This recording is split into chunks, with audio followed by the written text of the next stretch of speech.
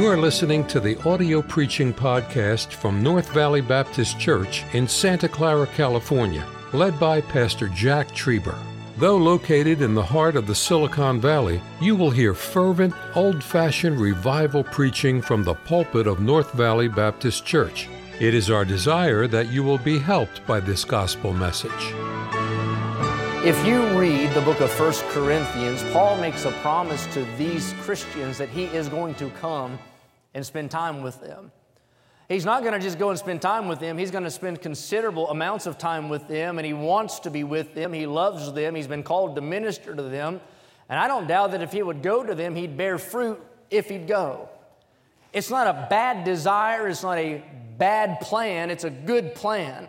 He wants to go, and he purposes to go, but he says this, but I will tarry. There's a good thing out there that he wants to do, but it's not time to do it yet. There's a desire that's a right desire, a godly desire, but God hasn't given him the green light for it yet. And he says this, as much as I'd like to be with you and come and serve with you, I realize in verse number 9, there's a great door and effectual open for me right here. He's been in Ephesus for 3 years. At least, almost 3 years. He's been serving there, he's been ministering there, he's been in conflict there, the entire city's turned against him, there's been a lot of good, a lot of hardship, but God wasn't done with him there yet. And so he said, before I leave here and go to you, even though it'd be good to be with you, I got to wait till God says go. For a little while today, I want to talk to you on this thought. Let God decide when to shut the door. God is in control of the doors in our life, open and shut. This past spring, Brother Caleb and I went to, where is that, Iowa? Where is the youth conference? In Iowa. And I made a mistake and booked a flight. He flew the morning, Monday morning, and got there before I did, and I left Sunday night. And I flew to the wrong airport. I flew to an airport like 3 hours away from the church. I thought it's Iowa, everything's within an hour of everything, I thought, but it's not. 3 hours. I got a rental car and began to drive, and it took me like 5 or 6 hours to get to the place where he and I were staying. And when I got there, I was worn out, and Caleb looks fresh, like he always, just so annoying, just Caleb, how he is, and hey, buddy, hug immediately, and just awkward. But it took me all day to get there because my GPS kept taking me down these routes that would be normally just the direct route, and I kept getting to these areas, and there's a sign that would say road closed. Now, I don't know if you're like I am, but my first reaction when it says road closed ahead is to see how far ahead it is. Because it might be further down than my turn. You never know. And that's the country. And you go down those roads with those road closed signs, and it never works out well. I read an illustration when I was studying for this about a man who did that. They were on family vacation, and they began to drive, and they got to one of those road closed signs, and he was kind of hard-headed, unlike any of the men here today. None of us are like that, but this man was like that. And he said, I think we can go around this thing, and he did. He went around the barricade and kept driving, and for many miles, it worked out pretty good, and he began to get a little bit arrogant, a little cocky, and just bragging. I told you, we didn't need to stop. We're doing fine. And then all of a sudden, he got to the place where the bridge had been totally washed out, and there was no way to get across it at all. And then he had to hang his head in shame and drive like the several miles back with his wife, probably not being the sweetest to him as they did. And as they went back, they got to the back side of that road closed sign, and somebody had spray painted the back of it, "Welcome back, stupid." Wouldn't that be bad? How often, though, does that happen to us? There's a phrase that I grew up hearing where I grew up in the mountains, and it's a common phrase. In fact, it's a Bible phrase, and it acknowledges the leadership of God in the life of every person. Now, I've heard the phrase used wrong. Of course, just like anything, you can take something good and use it for bad, and I've heard the phrase used as an excuse, but on its face, it's a very powerful statement. Maybe you've heard it, and maybe you've used it, and I think it came out of verse number 7, where Paul said, if the Lord permits. But here's the phrase that I'm talking about. You ever heard anybody say this before, Lord willing? You ever heard that before? Where I'm from, they say, Lord willing. Lord willing. Have you ever heard that? I can picture my grandparents saying that. They say it all the time. I can picture sitting on the back porch of their house. They had a wooden swing, and they'd sit there and just kind of rock and things, never in a hurry to do anything, and just ask them questions. And say something like this, are you going to come for supper tomorrow? And they say, well, Lord willing, or something like that. You say, well, you think you're going to be in church on Sunday? Lord willing. Everything is Lord willing. Do you think it might rain tomorrow? Lord willing. Do you think Biden will ever be a good president? Lord, no. I mean, whatever, Lord willing, maybe if God's in it, right? What it means is if God permits it, then we'll do it. If God is in it, then we'll go. If God says okay, then it's going to happen.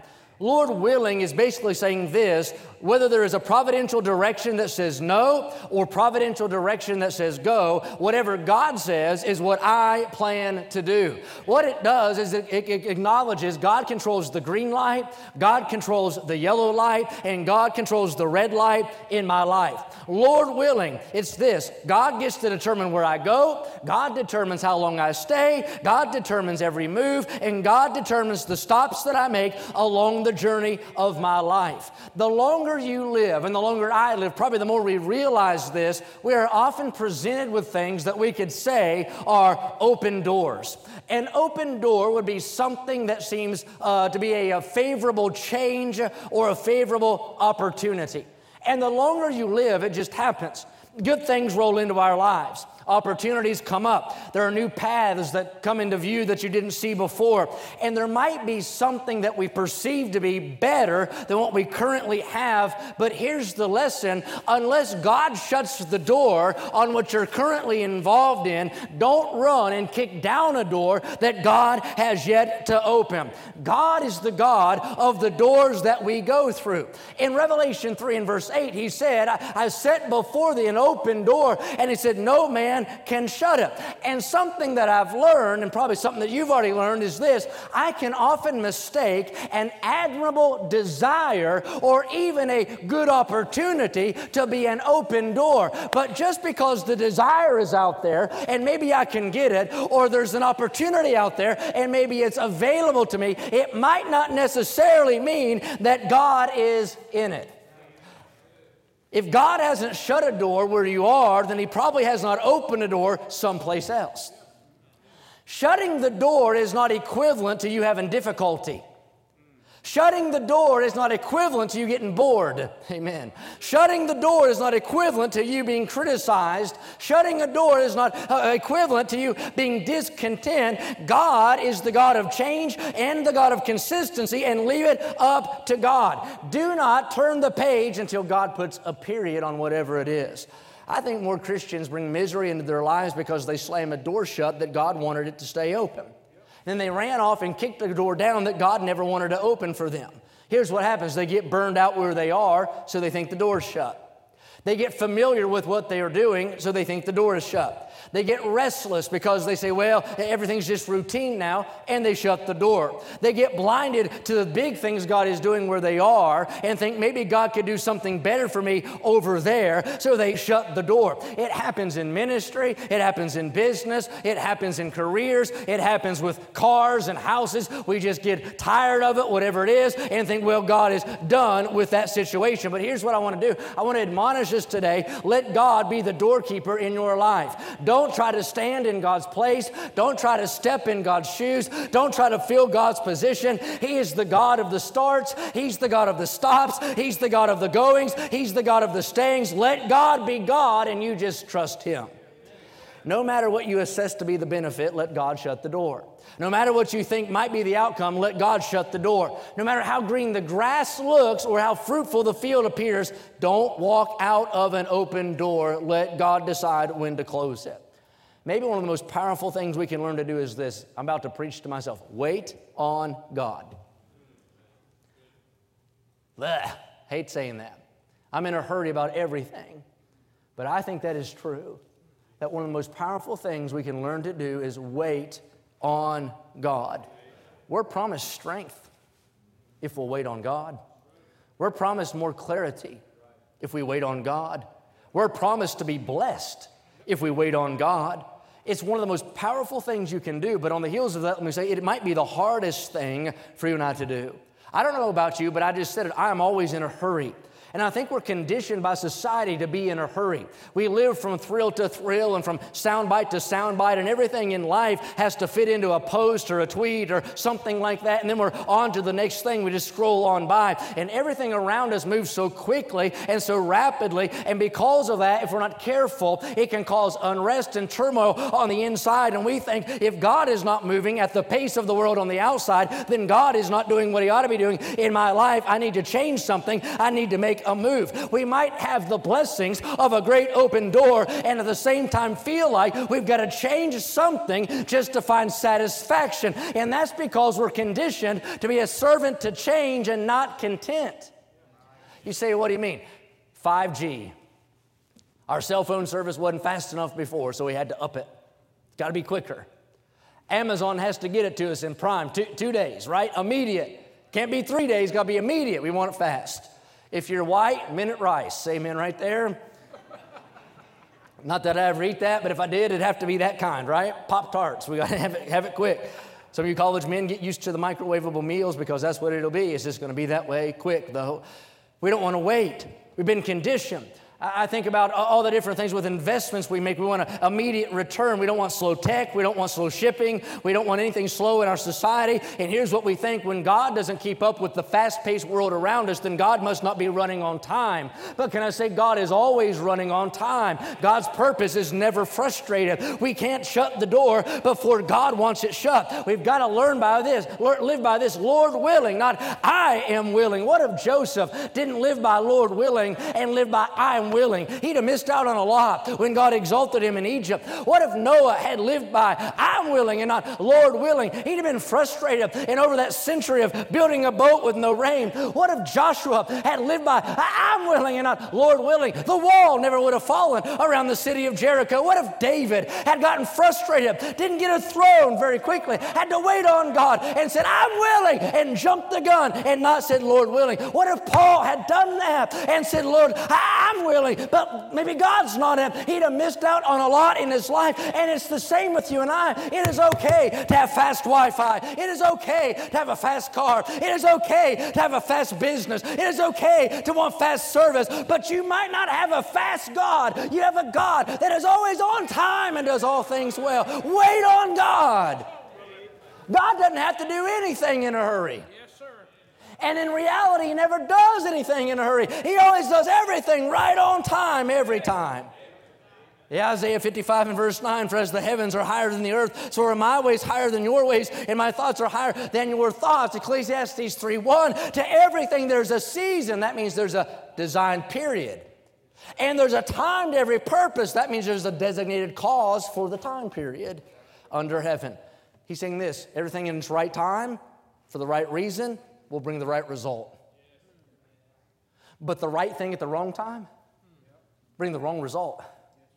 The wrong thing, of course, wrong result. I don't think you'll find a person who got themselves in trouble by waiting on God. But I think we could make a long list of people today that got themselves in a heap of trouble because they would not wait on God. Even if it's difficult, don't close the door. Even if it's boring you, don't close the door. Even if you feel like it's done. By the way, we don't live by feeling. Don't shut the door.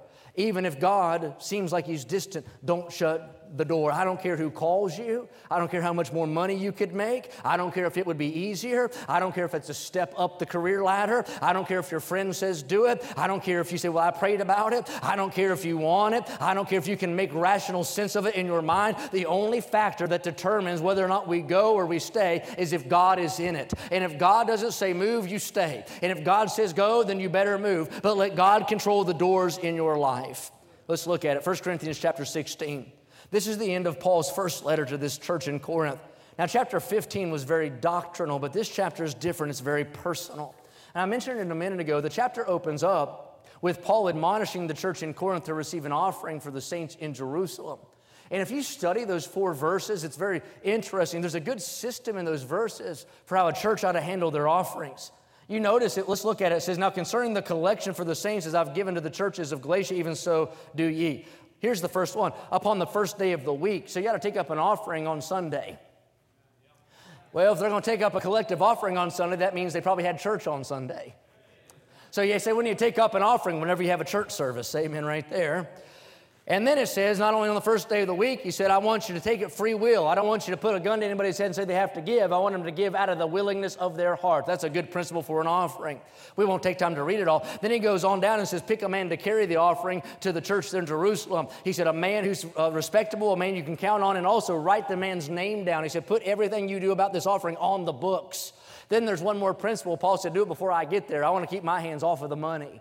That's good preaching right there. The preacher ought to have as much buffer between him, amen, and the finances as possible. And I'm glad we do that here. Verse 1 through 4 deals with the funds, but in the next 4 verses, verse 5 through verse 9, it deals with following God.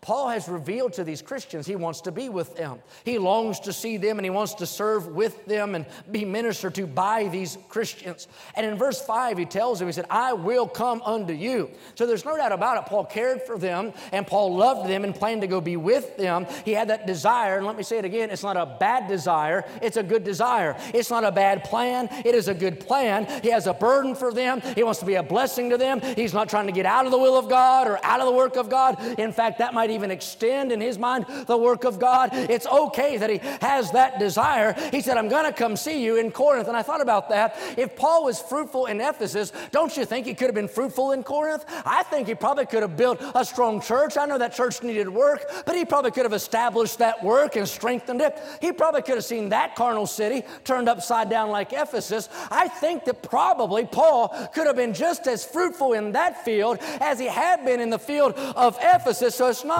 a bad desire for him to want to go there, but I like what he says. He said, but I will tarry. And right there is where most Christians will fail in this thing if we're not careful, is we will get the first part right and the second part wrong. We'll assess the opportunity and say, I could make more money there. We'll assess the opportunity and say, I could bear more fruit there. We'll assess the opportunity and say, I think that I could be a blessing there, but not consider, is God even in that thing? Maybe God will be in it. Maybe God is in it later, but it might not be right now. And Paul says, if the door has not shut where I am, then I'm not going to come. I'm just not going to come. You can look down through the verses and he says, I'm going to tarry. Every fiber of my flesh wants to be with you now. But God says, not yet. I think there's a still small voice on the inside of Paul that ought to be on the inside of you if you're saved. And he said, Paul, I sure appreciate your burden for them, but not yet. I sure appreciate your desire to be with them, but not yet. I'm glad you love them that way and you want to go, but I want you to tarry. That's a hard thing to do, sit still. When you waited for something, Paul had been in that city 3 years. That's a long time to sit still and wait for something that you want. He said, but I got to wait. And in verse number 9, here's what he says. For a great door and effectual is open unto me. There are many adversaries. That phrase, a great door, means there's a big opportunity where I'm at. There's a significance where I'm at. There's productivity where I'm at. If you study the context, what he's referring to is Acts 19. You read in Acts chapter number 19, it talks about Paul's time there in the city of Ephesus, and you better believe that he was being effective there. You read that entire chapter, and Paul endues Paul with power, unlike any other man. Miracles are wrought by the hand of Paul. He casts out demons, and you see different things happen. The entire city is turned upside down as people bring their books together and they burn them. And those who make idols are irate at Paul, and Paul's really making a difference there. He warns them night and day with tears. His heart is poured out. He establishes a church, and later he'll have Timothy there. I mean, just all these things are taking place in the city of Ephesus, and Paul stopped long enough to consider, maybe it's pretty good where I'm at. Maybe my needs are getting met where I'm at. Maybe God is blessing where I'm at. And as strong as my desire is to go over there, maybe I ought to just wait till God gets in this thing before I make a move. The door hadn't been shut where I am, so I'm going to stay put. Let me give you 4 things to consider and we'll be done. Number 1, think about Paul's resolution. He said, I will tarry. Over 2 years, it says, 3 total, Paul stayed. Listen to this statement. It is easy to jump. It is hard to anchor. Man, it is easy to jump. That's the first reaction, is to jump. It's hard to stay put. We did the pastor appreciation broadcast on Friday, and people wrote in to KMVBC from all over the country and then other places and things, and we're talking about how they love their pastor. And Brother Moyer and I were talking during the break. Ethan wasn't talking because he won't, but he could have joined in if he wanted to. Ethan, where are you? But anyway, we were just sitting there in the room together, and we're talking about all the different people that wrote in, saying, our pastor's been here 40 years. Our pastor's been here 37 years. Our pastor's been here 50 years. Our pastor's been here so on and so on. And we thought about that, all the longevity of those men, and very few of them that we know their name or their town or their church, but God knows all about that. You know what they did? They planted themselves. You're not going to build much of anything, a life, whatever, a business, a ministry, or anything, if you can't learn to anchor in. And I know that's easy to preach and hard to live, but Paul made that resolution. He said, I'm just going to stay. I might get tired of it. I've been here a long time. And you know, Paul always had fire burning under his feet. He moves all the time. I mean, you study his life. He's on the go all the time. He doesn't stay long anywhere. That's probably the longest he ever stayed in one spot. But he said, you know what? If God's not in me moving, then I better get used to staying. I'll stay put. His resolution. But I like this, his reverence. In verse number 9, he calls it a great door. I think one of the reasons he was content to stay was he didn't take it lightly that God had given him something to do in the first place. Discontentment's a dangerous thing whenever we say, well, you prayed for the job you got, and now you think you need a different one. Hello? Microphone cut out, I think. Nobody said amen. You prayed for the raise that you got, and now you think you need more. Right? You prayed for the house that you have, and now you think you want a different one. Maybe God will give it to you, or maybe you'll outrun God and ruin it. But I tell you how you get content is to realize, man, I'm just blessed in the first place. Shoes on my feet, man, I'm better off than I ought to be. Clothes on my back, I got more than I ought to have. Food on my table, man, I'm blessed. A place to sleep. I tell you what I deserve is hell. Anything other than that, man, I've been blessed. Amen. Everything beyond burning forever in a lake of fire, God's been good to me. You say, well, all I got's a bus route, man. You got a great open door. You say, all I've got's a Sunday school class. That's a great open door. All I've got are these few kids to raise. That's a great open door. All I've got is whatever it is I've got. Hey, listen, God gave you whatever it is that you've got. Amen. God's the one who blessed you with that. The same God that put whoever it was in a mansion gave you the house you live in. And the same God that gave $1 million to that dude gave you the thousands that you have. God's the one who gifted you with it. It's a great door. Don't take it lightly. Reverence it. Resolution, the reverence. Then Paul's realization. He said, not only is it a great door and effectual. What he did is he stopped long enough to realize, hey, wait a minute. God's using me where I'm at. Yeah. Oh, my. Sometimes fruit is not tangible, not something you can touch. But I guarantee you this, in the will of God, you're always bearing fruit. Even if you can't put a number on it, you are bearing some kind of fruit where you are if you're in the will of God. But you get discontent when you start to look for something you can touch or stack or number. Yep. Amen. And think, well, I'm not bearing any fruit. Brother Morris, you're bearing fruit with those little boys. Lincoln loves Brother Morris. Kind of makes me mad. I don't know why he likes you more than me.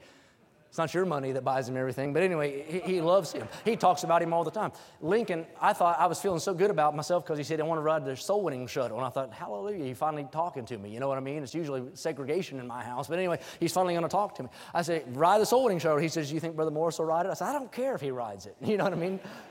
I said, Brother Morris is not even saved. He's not going to go soul winning. I'm kidding. I didn't tell him that part. That's between us. But anyway, but you're making a difference. And I understand somebody like that, successful, he probably could think, well, I should teach adults.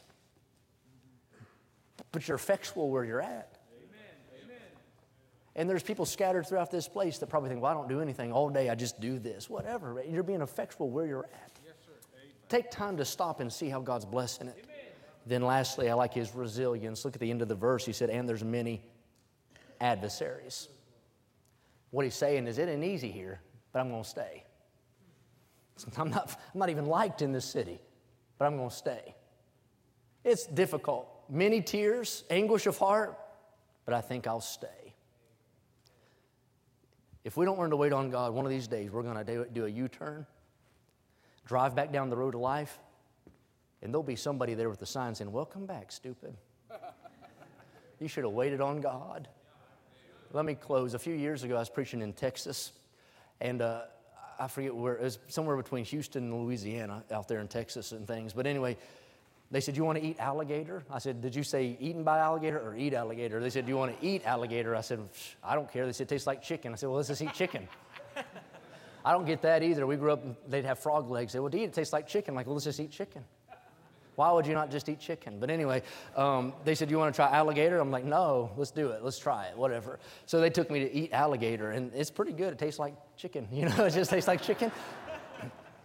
Anyway, they're like alligator nuggets. And I'm like, I don't even know how you make alligator nuggets, you know.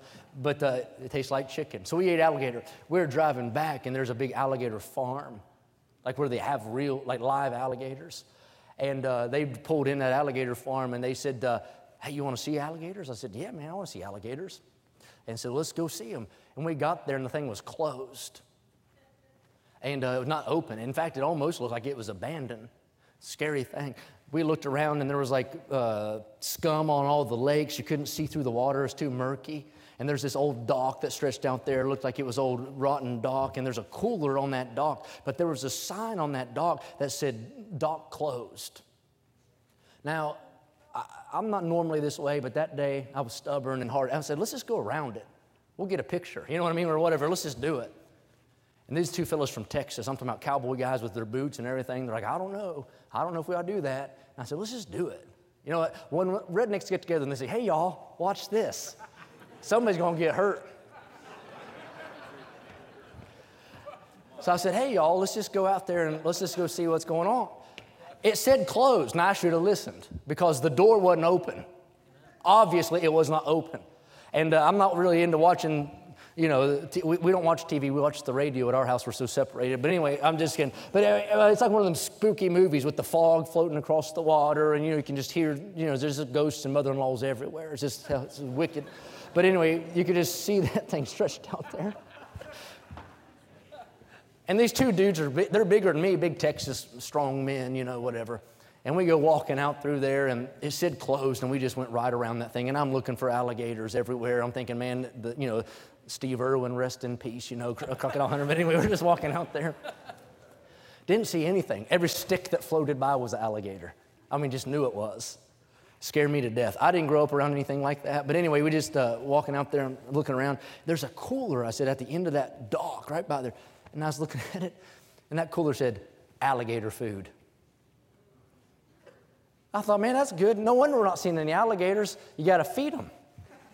I mean, obviously. I mean, it's just like it is with ducks in the water, and you throw the duck food out, and I said, you probably feed the alligators, you know, like little pellets or something like that. And there's nobody around. The thing's closed down. The thing said closed. And I said, let's just get some alligator food, and we'll chum it out there and see if something comes up. And those fellows said, I don't think you ought to do that. I said, well, it's not like they're going to eat us or anything. There's food in the cooler, and we're not supposed to be out there.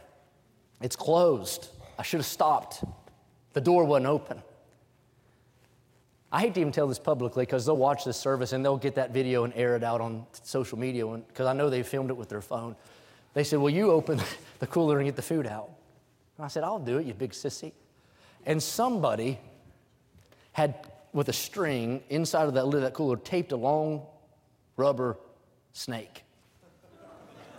And there's nobody there. Nobody. It is empty and vacant, but they left it there to mess with people that did not obey the closed sign. And I went over there, I went over there and did this. And when I did that, that snake came up out of that thing, and I went, wah! Like scream. I was like, ah! And took off running. And those guys almost fell in the water laughing at me. And the guy's like with his phone, like, you idiot, you know, no! Oh my, I'll never forget that as long as I live. They told everybody at church that it killed the entire meeting the whole time. Everybody was bringing fake snakes to church and waving them at me. And like, he thought he was tough, you know. It's like, oh, it hurt my heart. I mean, honestly, it affected me and still does to this day. I should have stopped. It said closed. Now listen, that's a silly true story. I haven't gone back to Texas since. I could care less about Texas. I hope all of the liberals move down there and ruin it. Bunch of snakes anyway, amen. But the thing is, listen, that sign, obviously, it said closed. I never would have had to go through the humiliation of squealing like a third-grade girl had I stopped at the closed sign. Today, listen, if God has not opened the door, don't kick it down. And if God has not shut the door, whatever it is, then don't you get a hold of it and try to shut it. Wait. Hold still. Trust God. Let's bow our heads just for a moment. That's my thought, just an easy, simple thought, but I pray it'll help somebody. Maybe you're a businessman, you need to wait. Maybe you're a ministry person and you need to just let God control it. Maybe it's a family thing, you need to let God have His way. Don't kick it down and don't shut it behind you. Let God control your door. Thank you for listening to the audio preaching podcast from North Valley Baptist Church in Santa Clara, California, led by Pastor Jack Trieber. For more information about our ministry or to find out how to get in contact with us, visit our website at nvbc.org. May God bless you as you serve Him this week.